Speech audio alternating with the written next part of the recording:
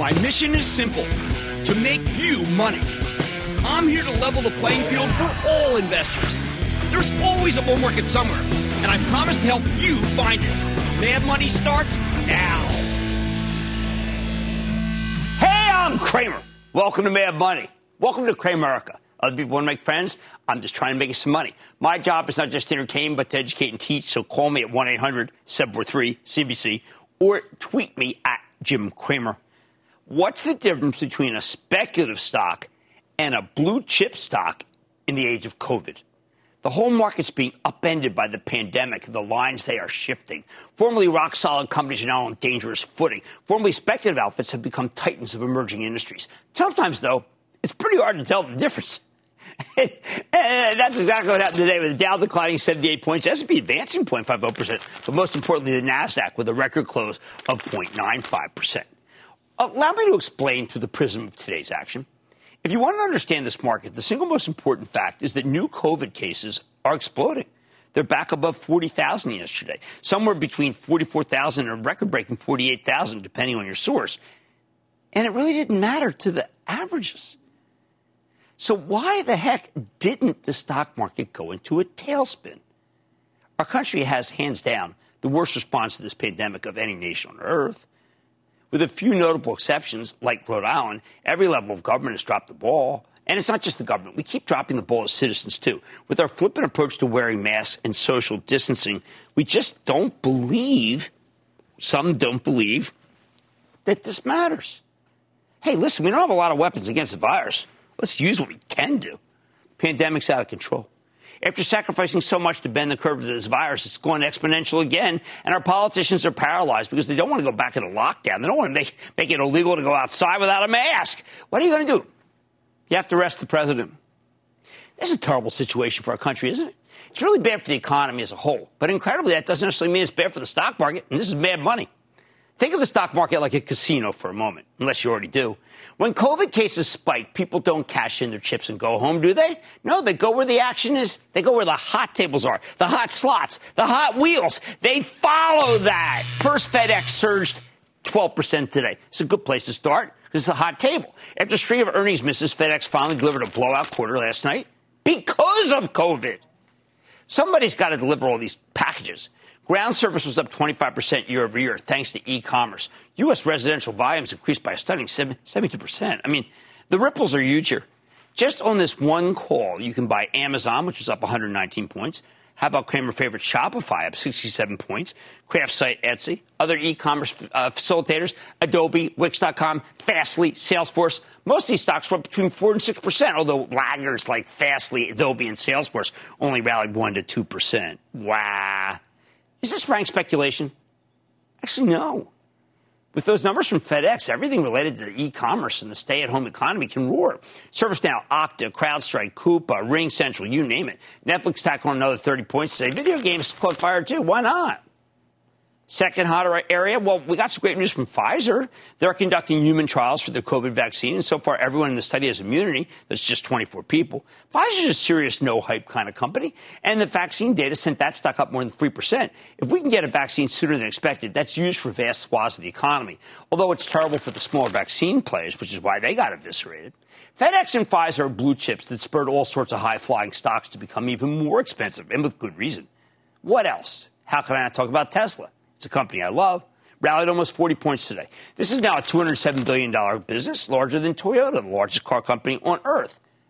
Tesla, what, it makes 400,000 cars? Toyota makes 10 million. But the action in Tesla makes perfect sense if you view it as a technology company rather than an automaker. If you want to book some profit in this one, by the way, which I recommended 850 points ago, feel free. How about Facebook? Lately, a bunch of consumer packaged goods companies have pulled their ads because they don't want their products associated with hate speech. Today, though, Mark Zuckerberg said he's going to meet directly with the organizations leading the boycott. And more important, I think, he's bringing in a third party to gauge the company's commitment to doing the right thing. Bingo, stock rallied more than 4%. All of these companies have compelling stories. If the stock market's a casino, these high-quality winners are like the blackjack tables. They're games of skill, not games of pure chance. You do the work, you study the fundamentals, stay disciplined, and you can make money over the long term. However, there are also the super speculative names that feel more like the roulette table Or maybe, you know what, they actually feel more like the scratch-off lottery tickets that have some preordained winners and lots of losers. Let me give you some examples. You know what, why don't we call it the Pick Six? Because these are all classic lotto stocks. There are tons of single-digit names popular, say, on Robinhood. I can't mention them on air. Why? Too tiny. But even the larger ones, I find them worrisome. First, there's Workhorse. Workhorse is a bit of a show horse, if you ask me. This is a technology company that's focused on providing drone-integrated electric vehicles for the last-mile delivery with cloud-based real-time telematics monitoring. Well, if that sounds impenetrable to you, just think electric trucks. Does Workhorse make money? You kidding? It's losing a fortune! So. But who cares? Stock's up 5% for the year. It's got a tiny float, 73 million shares, 73. And it traded 123 million shares today. That's insane. A month or two ago, 1 or 2 million shares might change hands in a given day. Today it was 124 million. Yesterday 165 million. The day before it was 129 million. When I see Workhorse up another 10% today, much of the gain after the bell, I say, makes me nervous, but hey, it could double. I mean, who the heck knows? Double, cut in half. Hey, scratch off, remember. Second, there's NIO, N-I-O. It bills itself as a Chinese Tesla, though their track record is a lot less impressive. NIO's up almost 100% for the year, and while the company actually has revenues, still losing boatloads of money. Goldman Sachs like it, I think. Third, how about Tortoise Acquisition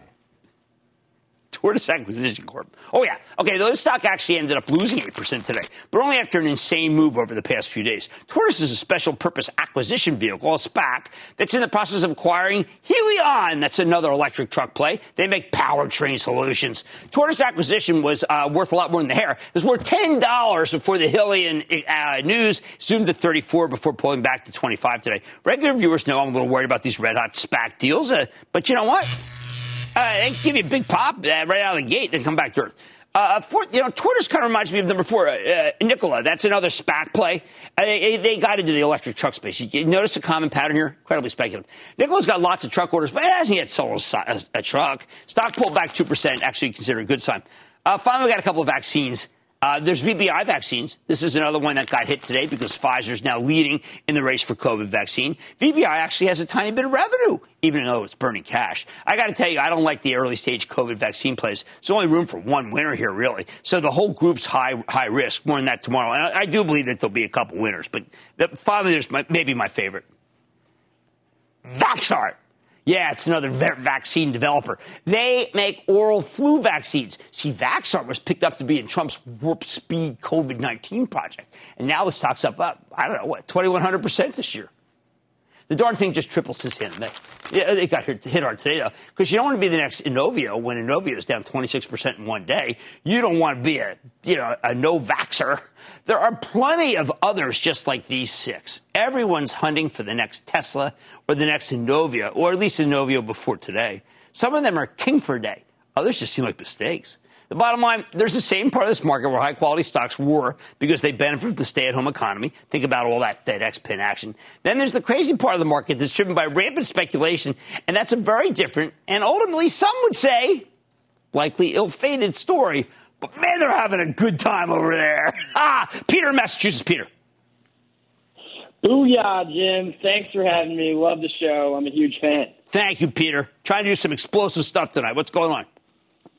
So I don't hear you talk about REITs a lot, but I got a REIT for you today that hit an all-time high. We're talking data centers, that's video streaming and conferencing, gaming, e-commerce, 5G. There's just so much data, and it's all got to go somewhere. What's your take on Equinix? Equinix is a buy. It's a buy because the data center is huge, and that's probably the best run. Hey, how about we go to Chase in Texas? Chase. What up, Jay Chill? The Jay Chill had to take a few people down there the other day, but yeah, I had to chief them a little. What's going on? Hey, wanted to just give a big reminder to all the listeners. Please, please, please wear your masks. Thank you. All right, Chill. I know you like online retail. I like online retail. We all like it as of late. I have owned this stock for a few months now, and have already gotten to see it double. It's an e-commerce platform, and honestly, it has huge upside potential because they're thinking differently about the way online shopping should be done. All right. What is my play for this Chinese surging stock, Pinduoduo? Well, I know it's red hot. Pinduoduo is red hot. Look, I'm an Alibaba guy because I got the financials there that I can understand. I totally get the love affair of Pinduoduo, and I thank you for the kind comments. And yes, wear a mask. Lisa, Missouri. Lisa. Cramer, thank you very much for taking my question. Of course. I have a question for you. I like your opinion on Prologis. I'd like to start a position in a traditional IRA for the purpose of income. I'd like to treat the position like a preferred stock because Walmart and Amazon are large accounts of Prologis. Prologis is terrific. We have them on. I mean, that's Hamid. Hamid is amazing. He's just made me. Hamid was the first stock that came out of the Great Recession. Just like I was going to say a bat out of hell, but that has to do now with the COVID thing. It's just a very good stock. Okay, look, there's the same part of the market. It's going up pretty good. And then there's an absolutely crazy part of the market that's driven by speculation. And if you want to be in that side of the casino, knock yourself out. But try to move over to the other side. It's better. Choose your side carefully. Oh, man, tonight, the Big G beat the street as an at-home eating drove a jump in sales and profits. Hey, but with the stock dropping after support, is it in danger of losing its lucky charm? I'm speaking to the CEO of General Mills. He's top brass. Then with the rapid acceleration of e-commerce growth, is home where the spend is? I'm sitting down with CEO of Williams-Sonoma. Wow. And as bars and restaurants begin to welcome customers again and then close and then open and then we got to talk to Constellation Brands, which is Modelo and Corona. It could be worth considering. I'm talking with the CEO of 30, so stay with Cramer. Don't miss a second of Mad Money. Follow @Jim Cramer on Twitter. Have a question? Tweet Cramer. #MadTweets. Send Jim an email to madmoney@cnbc.com or give us a call at 1-800-743-CNBC. Miss something? Head to madmoney.cnbc.com.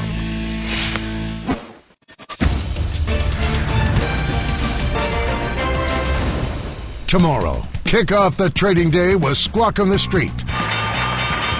Live from Post 9 at the NYSE. I was a Hawaiian punch guy, remember? And then you always want to give me a punch. Yeah, there it is. I'm sorry we can't do it in person. Remember me? Guys, I wanted to hit... I do remember you. I'm going to come see you one of these days, too, and maybe even get scarily close to you, so be careful. It all starts at 9 a.m. Eastern.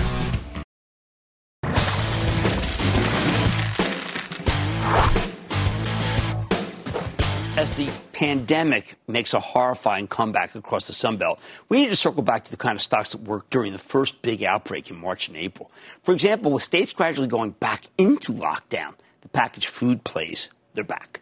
Now, just today, we got results from General Mills, an iconic household name, and a member of the Cramer COVID-19 Index. The company posted a great quarter with a resounding top and bottom line beat, 21% sales growth.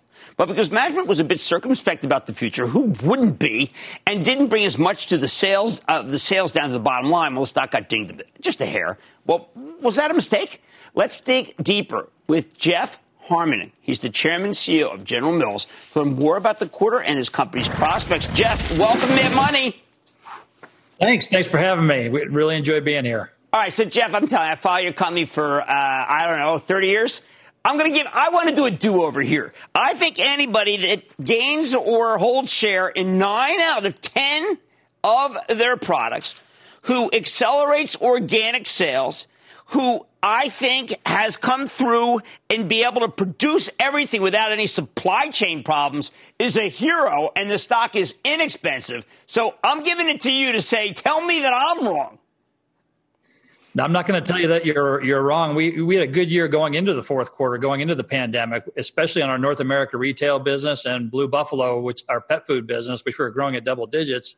And obviously, during the last 3 months, our business really accelerated through strong execution. As you say, 9 out of 10 categories of share growth in the U.S., all of our categories growing share in Europe, 6 out of 7 categories growing share in Brazil. So it was a really good quarter, built on the back of 3 good quarters before that. Well, Jeff, also, I know that you had balance sheet concerns at one point, that you had to address. Your operating cash flow, which I don't think anyone focused on the call, was magnificent, and your leverage is so much better than it was a couple years ago.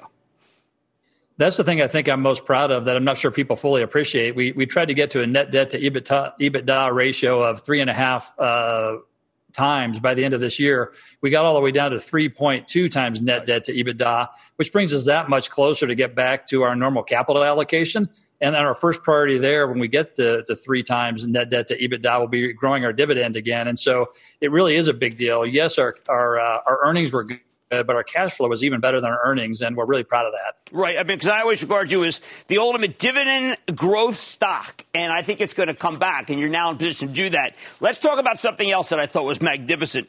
Blue. This was an acquisition that initially people say, well, maybe it was an overpay. But you have 13.3% household penetration. You've got all channels going. We buy it through Chewy.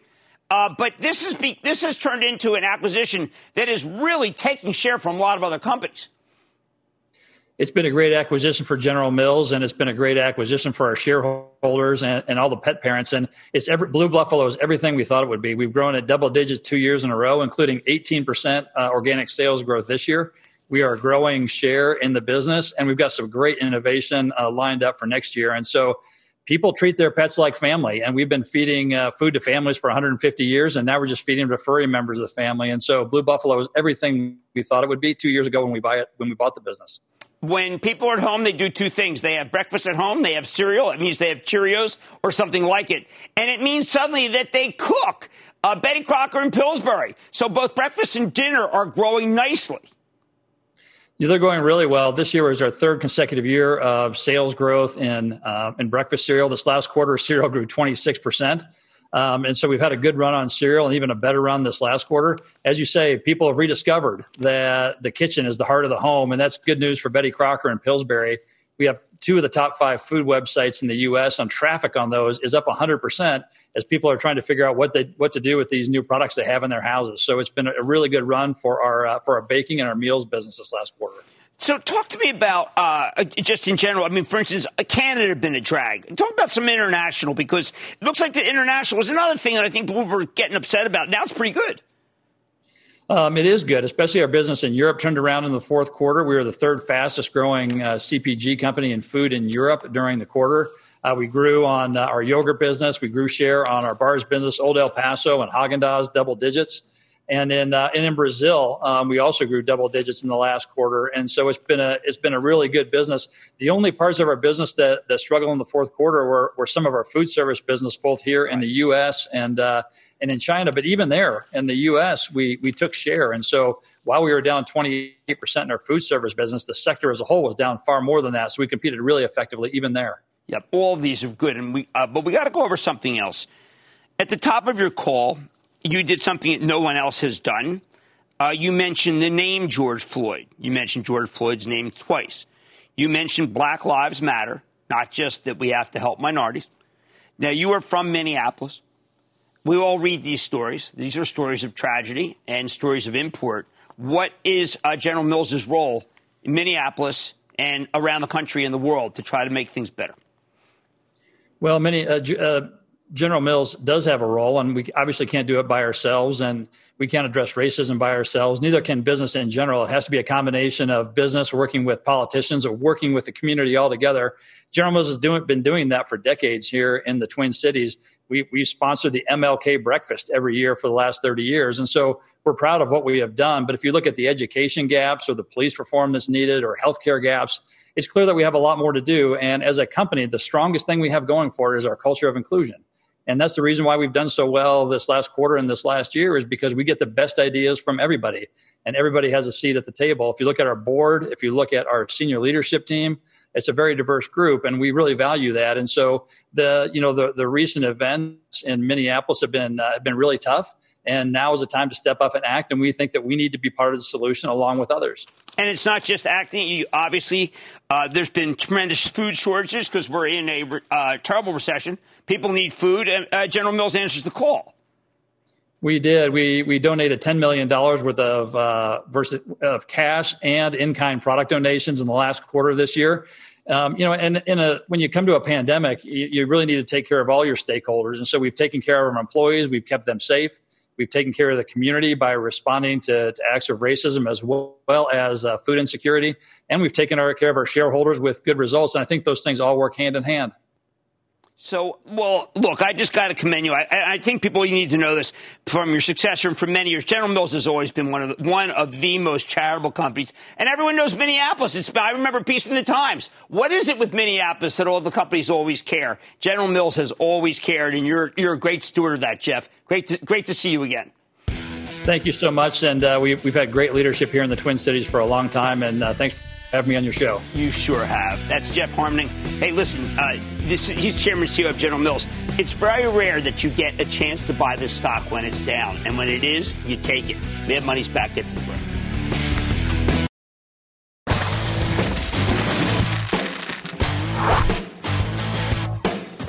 With the new COVID outbreaks in the South and Southwest, we need to accept that most of us will still be stuck at home, probably for the rest of the year.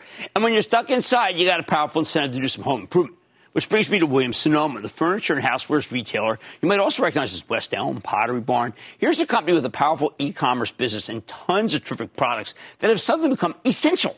That's the reason Williams-Sonoma has nearly tripled from its March lows. They may be the best omni-channel retailer in America. So can the stock keep working its way higher? Let's check in with Laura Albert. She's the president and CEO of Williams-Sonoma. Get a better sense of how our company's doing. Where it's headed. Ms. Albert, welcome back to Mad Money. Thank you. I'm so happy to be here, Jim. Okay, so Laura, tell me how you did something that I think is almost impossible to do. You had positive comparable store sales, even though all of your 616 stores were closed for more than half the quarter.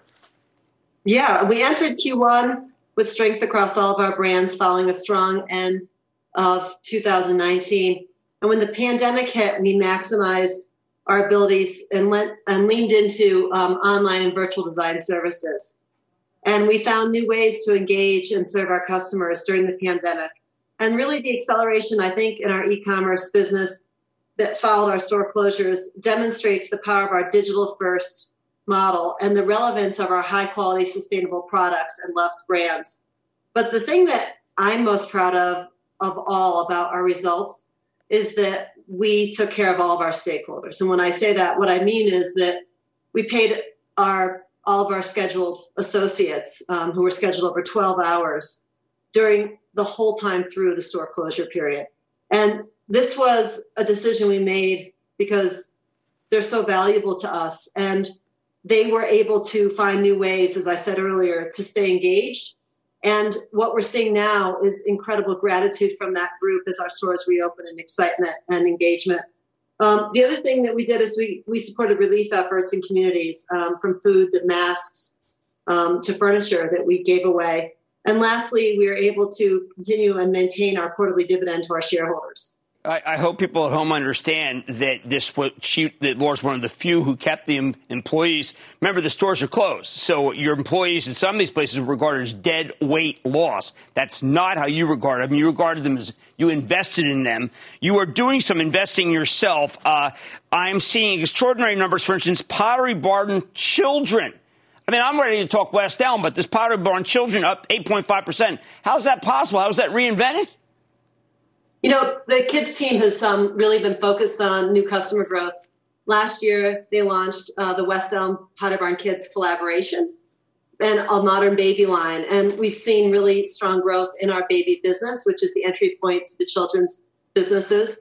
And then also, believe it or not, we've seen strong growth in our dorm business, even though there's a lot of uncertainty about whether people will go back to school. Our dorm business has been quite strong. So we're driving new customer growth. We also, in kids, were very forward in our sustainability efforts, and we had converted a lot of our products to Green Guard, and we could see that the customer really cares about that. In fact, we know that 70% of customers are saying that sustainability is one of the very important things that make their product choices happen. Yeah, you've got in the deck, you've got a terrific thing, 50% market, highly fragmented, 80% e-commerce adoption, while everyone else is underpenetrated. And again, increasing focus on sustainability, 70% of consumers value that. There are so many trends that you are in the heart of. Laura, I don't know, we could do urban to suburban. We could do out of China. You're doing that. But you know what the most exciting one? We could do a home office. The most exciting one that I've seen of late, bread maker, ice cream machine. People are making bread again. People are making desserts again. This is Williams-Sonoma's sweet spot. We love it. And the other thing that's so exciting is the millennials are learning how to cook. And, they were the famous people to go out for their avocado toast, and now they're making it at home. And what we know about that is that, like any other hobby, once you start doing something, you tend to spend more and more money on it.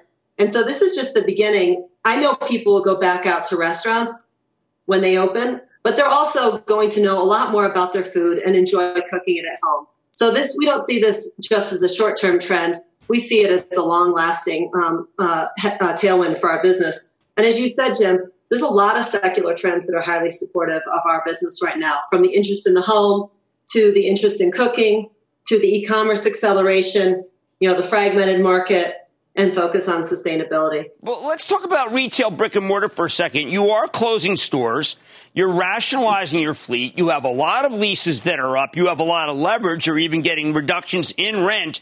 When I hear these things, I say, wait a second, you're the best at omnichannel. How much do you really need in a standalone mall, given the fact that you're incredibly lucrative when it comes to virtual reality, when it comes to ordering things right to your house? Stores really are a competitive advantage. We don't need as many. We never got overstored, but we don't need as many as we have now. And we have a very disciplined process of looking at our store fleet. And so it's a combination of, was the landlord great to us during the pandemic? Are they great partners? Is the mall a great location? Where's the other store next to it? But our people in our stores are the secret weapon. And we've seen this through the pandemic. Whether they're in the store or working from home, they're the ones that really help you furnish your house. And we get a lot of big projects now. So people do like to come sit on things, look at the fabric. We learned how to do more and more of that online. And in fact, that 3D business that we bought a couple of years back has really paid off now, because that helps people imagine what things look like when they're in their homes. But there's nothing like sitting on a sofa. And the experience of our stores is very memorable. I think it's Pavlovian. You walk by a Williams-Sonoma and you think, peppermint bark. And so that's not going to change anytime soon. It's just that e-commerce will be the growth driver. All right, finally, I've got to ask you, you're a pioneer in trying to be able to shift out of China. You do have some tariffs that hurt your bottom line, but you've been inventive. Where are you going to get that new merchandise made? And how quickly can you continue that pace out of China? Yeah, so about 10 years ago, we started, we walked away from an agent structure and we started sourcing ourselves. And we have a lot of people all over the world working for us. And we're very close to our vendors, and that's a huge advantage. We do design most of our products ourselves as well. So there are designs and we can move them. China is still an important part of our sourcing strategy. We have great Chinese partners. However, we had too much in China, and the tariffs were big numbers. The first half of this year actually was the hardest in terms of comping those tariffs. In the back half, we're not up. They're the same as they were last year versus having them and not having them last year. But regardless, we've moved over half of our business out of China. We've moved a lot of our upholstery business to America. We've moved things to Indonesia, to Vietnam. And India has always been a very strong supplier country for us. Well, look, Laura, I want to congratulate you again. You do have the best omnichannel. Nobody could have positive comps if you didn't. But really, what you did with your employees is really special. That really matters. That's what we're proud of. That's what we're. Yeah, thank you, Jim. That's what you'll be remembered for, Laura, not just the great comps. That's Laura Albert. She's the president and CEO of Williams-Sonoma. What a stock. What a management. Stay with Cramer.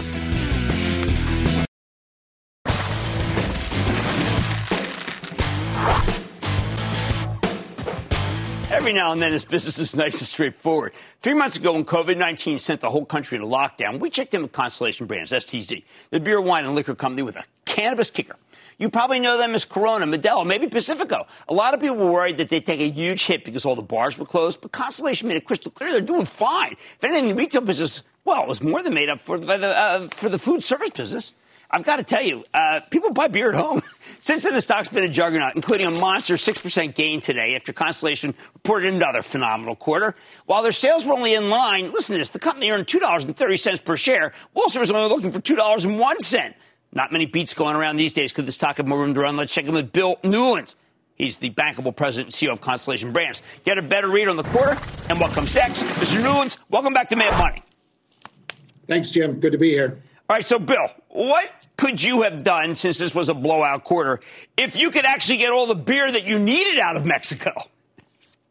Well, certainly we had a bunch of headwinds, but that didn't stop us from having a pretty good quarter. As you know, we're a little under-indexed in the on-premise, which was off about 75% in the quarter. But when you grow almost 20% in the off-premise arena, you have a pretty good quarter, which we did. Well, I'm glad you went there because you know that they are closing the bars again around the country. There's just too much crowds and not enough social distancing. And people are going to say, well, that must hurt Constellation. But in reality, that is not a way to look at it. It's not. What you said earlier is true. A lot of people move their consumption from the on-premise to the off-premise in these typical types of environments.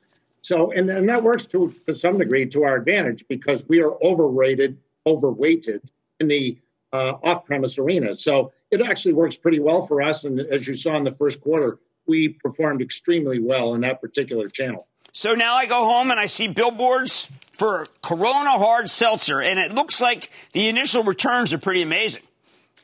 They have been. To date, we've shipped over 3.5 million cases, well on our way to roughly 10 million cases in this fiscal year. And it's gone extremely well. Almost 90% of it to date has been incremental to our business. We are the number 4 seltzer and variety pack already.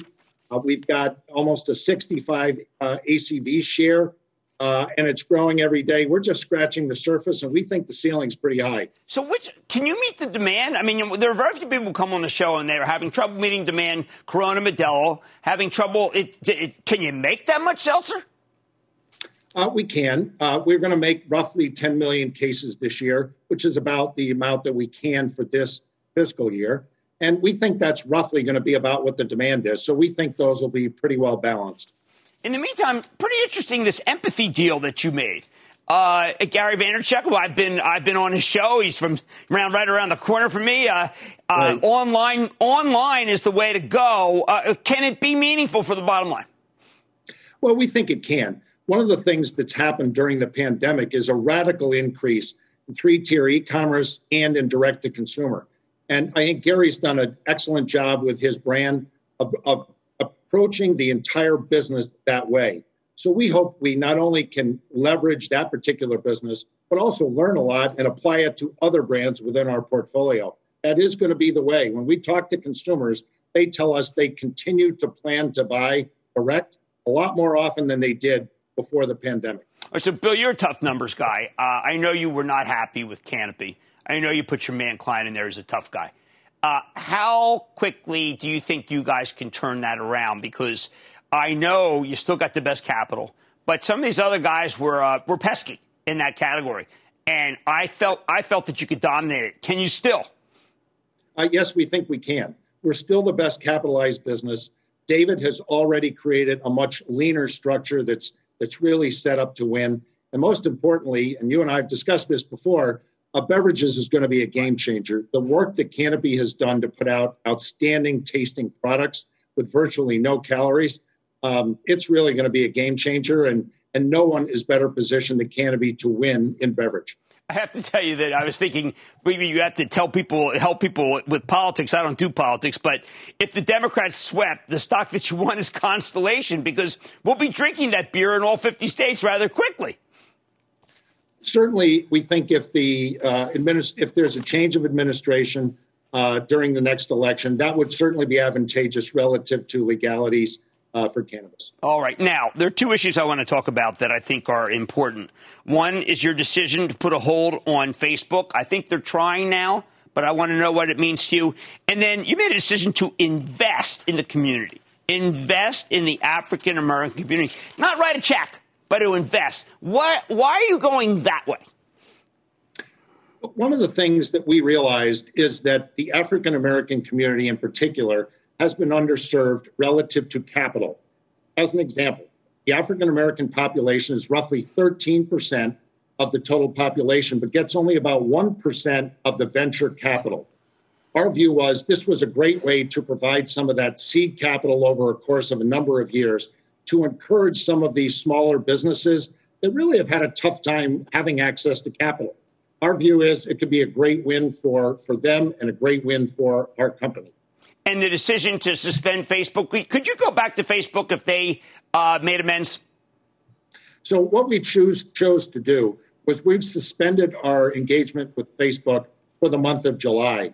And we're going to have an overview of our entire approach to digital advertising and to make sure that all of our media partners meet the commitments that we have to racial equality and social justice. And Facebook will be one of those. And if they do the kinds of things that we think are appropriate, we would certainly consider going back. But we're going to expect all of our media partners to meet the standards that we have for ourselves. Are there enough media partners without sports? I'm used to seeing your ads when I watch football games. Well, one of the reasons that we advertised less during the first quarter is there just wasn't the kind of live sports and other live activities that we're used to seeing. And we're being very judicious, but we're ready. We expect to continue to advertise. One of the things we always see in prior recessions are the people that invested in their brands and continued to do so during recessions always came out the other side in a much better space. And we're going to do that. Obviously, with the NBA starting, with baseball starting, you're going to start to see some of these live events and live sporting events available to us again. And we're looking forward to getting back in front of the consumer more often. Well, terrific. And congratulations on what could have been a tough quarter that wasn't. Instead, it was a great one. That's Bill Newlands. Always great to see you, sir. Thank you. Good to see you. Bill's president and CEO of Constellation Brands. Think about all the things that can go right now, and the stock is still down a lot. I want you to stick with Cramer. I want you to stick with my friend Scott Wapner. Here's a peek of what he has on tonight. Tonight at 7 p.m., will some health precautions be here to stay? One personal travel company weighs in. Plus, how some business owners in East Austin, Texas, are coping with the resurgence of the virus. And which masks are the most effective? All tonight at 7 p.m. with Scott Wapner.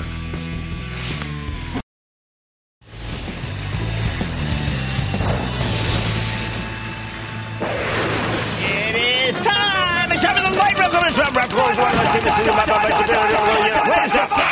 And then the lightning round is over. Are you ready, Ski Daddy? Time for the lightning round. Let's go with Zach in Texas. Zach!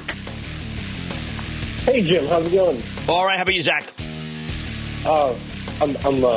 It's awesome to be on the lightning round. Thanks so much, Jim. I'm a huge fan. Yeah, your reach with retail investors is astounding. I have friends in my online community, and on that note, a big booyah to Wall Street Bets, and that's Street with a K. These guys will cite you every single day, Jim. I'm glad you straightened that out with a K. What's up? So my question is about the Micron ticker MU. Yeah, the stock shouldn't have been down yesterday, Zach. That was crazy. I think it's a great opportunity. Maybe get it 48 would really be a steal. Jeff in California. Jeff. Yeah, hey, Jim. It's Jeff from downtown L.A. Thank you so much, Jim, for your years of hard work and really incredible stock recommendations. About 2 months ago, Jim. Yeah, you're welcome. About 2 months ago, Jim, you raved about Shopify, the 2Ds, DocuSign, and Datadog, and Zoom, of course. And they're killing it, man. I just love it. They are doing it. They're in the right direction. I got to admit that. What's up? Yeah, the stock I'm calling about has been on a tear, Jim. It's gone up 349% in 1 year. It's up 162% in just 3 months. It's setting all kinds of records. The stock is called EverQuote, EVER. It's another point. There's a lot of these companies that all they do is they get to the lowest price in insurance, and people they love these companies. I'm not going to fight the tide. Let's go to Michael, and thank you for the kind words. Let's go to Michael in Georgia. Michael. Hi, Jim. Thanks for the call. You're welcome. Would you buy MRVL now, or would you wait for a better? You got to wait. I mean, I've been telling people, no, this is a big hit for ActionAlertsPlus.com. It's our favorite 5G play. It just went up. It just went up 12 points. I can't count this buy it right here. Let it come back a little. Let's go to Josh in New York. Josh. Jim, big-time fan, long-time viewer. My question is about Calithera. I recognize it's a spec. But you also it's a spec anti-tumor play. You know I feel about those. I'm blessing them for a little bit of money only. For a little bit, but I'm not going to go against it. That one is fine. Not great. Let's go to Jared in Wisconsin. Jared. JC. Monster Booyah from Bruce City. and I know you cleaned up on the Belmont Stakes. Booyah ponies and booyah Jenny Lowry. I love her. My question is, Madorna, Operation Warp Speed. Is Madorna yeah, well, they're like on Warp Speed, but they dump stock at Warp Speed, and I don't like that. Look, maybe they hit it, maybe they don't. But the RNA that I'm betting on is the Pfizer RNA. Let's go to Daniel in California. Dan. Jimmy Chill. Yeah. Just want to thank you. Yeah, just want to thank you for all that you do for the millennial investor. That's great. Amir. Thank you. Yeah, of course. Shout out to Amir, Danny, and all the physicians on the front line helping out the battle against COVID. No kidding. My God. And they're just busy now in all parts of the country. What's up? So, Jim, I was wondering what your thoughts are on BlackRock. BlackRock's a buy. Better than 2.5 yield. Stock bounced big after PNC dumped its shares foolishly. And I think Larry Fink's good. We're making one more call. Oh, that's it. Oh, we're so done. It's scary. And that, ladies and gentlemen, is the conclusion of the Lightning Round. The Lightning Round is sponsored by TD Ameritrade.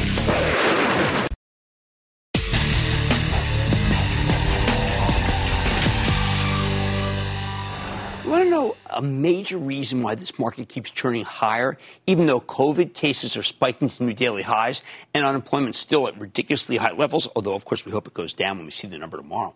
Well, then, let's take a look with Carolyn Broden. She's that brilliant technician who runs the FibonacciQueen.com website, also happens to be my colleague at RealMoney.com. We need her. We need a chart to get a better sense of what's happening in the major averages right now. Broden thinks we could have even more upside here, even though it's in the face of a tough backdrop. Now, the last time we spoke with her was about 6 weeks ago, and she laid out some very bullish targets for the S&P 500 and the NASDAQ 100. Let's start with the NASDAQ, because this tech-heavy index was able to close at a record high today, though it's still down roughly 300 points from Broden's price target, so maybe there's room to run here. When you look at the daily chart, and remember, she's a fib queen, when you look at the daily chart, the NASDAQ 100 has been an absolute champ.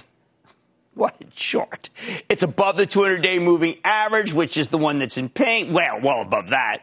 And the 50-day moving average, another one that is just that's so far away. It's great. One of her favorite buy triggers, the 5-day exponential moving average versus the 13-day, is in bull mode with a 5-day on top. And that's been the case since early April. And following that buy trigger, it has given you some huge gains. I'm going to always see this line above.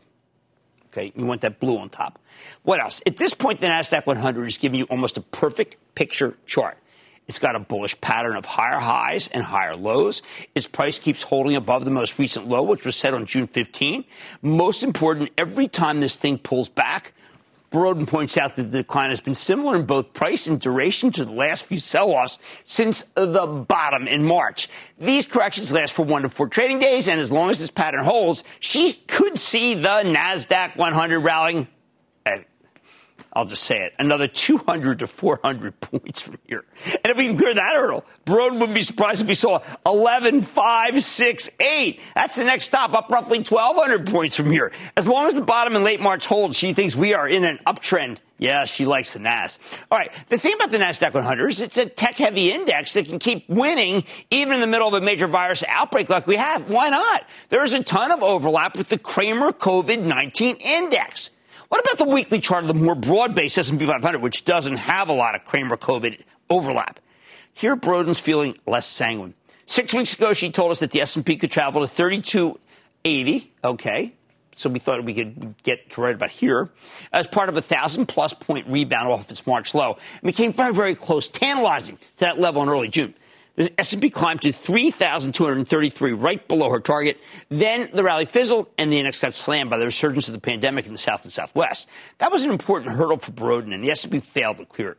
Her next price target is 3,720, okay? And that would represent a new all-time high if it got there. But she can't feel confident in that target until we break out above 3,280, all right? Given that we failed to break through that resistance, she's worried about potential downside risk here. When you zoom in on the S&P 500's daily chart, the picture is even, quite frankly, less encouraging. While the index is still above its key 50-day and 200-day moving averages, as expressed by the green and this, I don't know, short truce, what do you want to call it? Remember, Broden's favorite trigger, the 5-day and 13-day that we talked about that was so good on the NAS. This average crossover is not working. In fact, it's in bearish territory, with the 13-day above the 5-day, suggesting that the momentum is headed in the wrong direction. For the Fibonacci Queen, this is typically a warning that we could see lower prices. Now, this moving average combo had been in buy mode from April 6th through a few days ago. Just like with the NASDAQ, if you took your cue from this trigger, you would have had a fabulous rally. But now the trigger says, hey, maybe it's time to sell. Of course, that doesn't mean abandon all hope. She's not saying the S&P 500 is doomed. We get a little rally going, and the 513 trigger will turn bullish again. If the S&P can do that and then take out last week's highs up about 40 points from here, then Broden thinks we can resume the recent rally. In that case, she says the S&P could tackle on another 200 to 300 points from these levels. Long term, she still believes we're headed for 3720. Still her goal. It's a 19% gain. Sure want to stay long for that, right? But short term, the S&P could be approaching a make or break moment.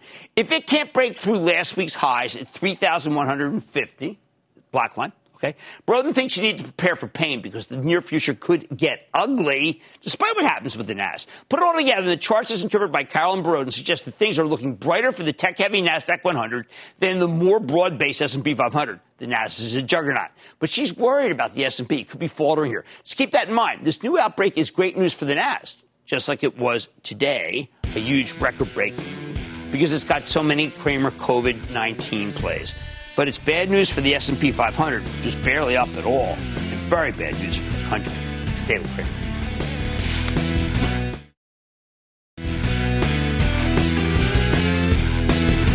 All right, let's review some of these. General Mills, you're getting a break here because now they have the balance sheet to be able to go back to the old General Mills way. Take and share, add numbers, and then best of all, give me a better dividend. Williams-Sonoma, best omni-channel story that there is, and Constellation Brands. Let's say that you believe that there's going to be a Democratic sweep. Well, you just found a stock that probably goes up 100 points. Why? Because they got the best tasting cannabis beer, and nobody else seems to have that. Could be a shortage. Like I said, there's always a bull market somewhere. I promise I'll find it just for you right here on Mad Money. I'm Jim Cramer, and I will see you tomorrow.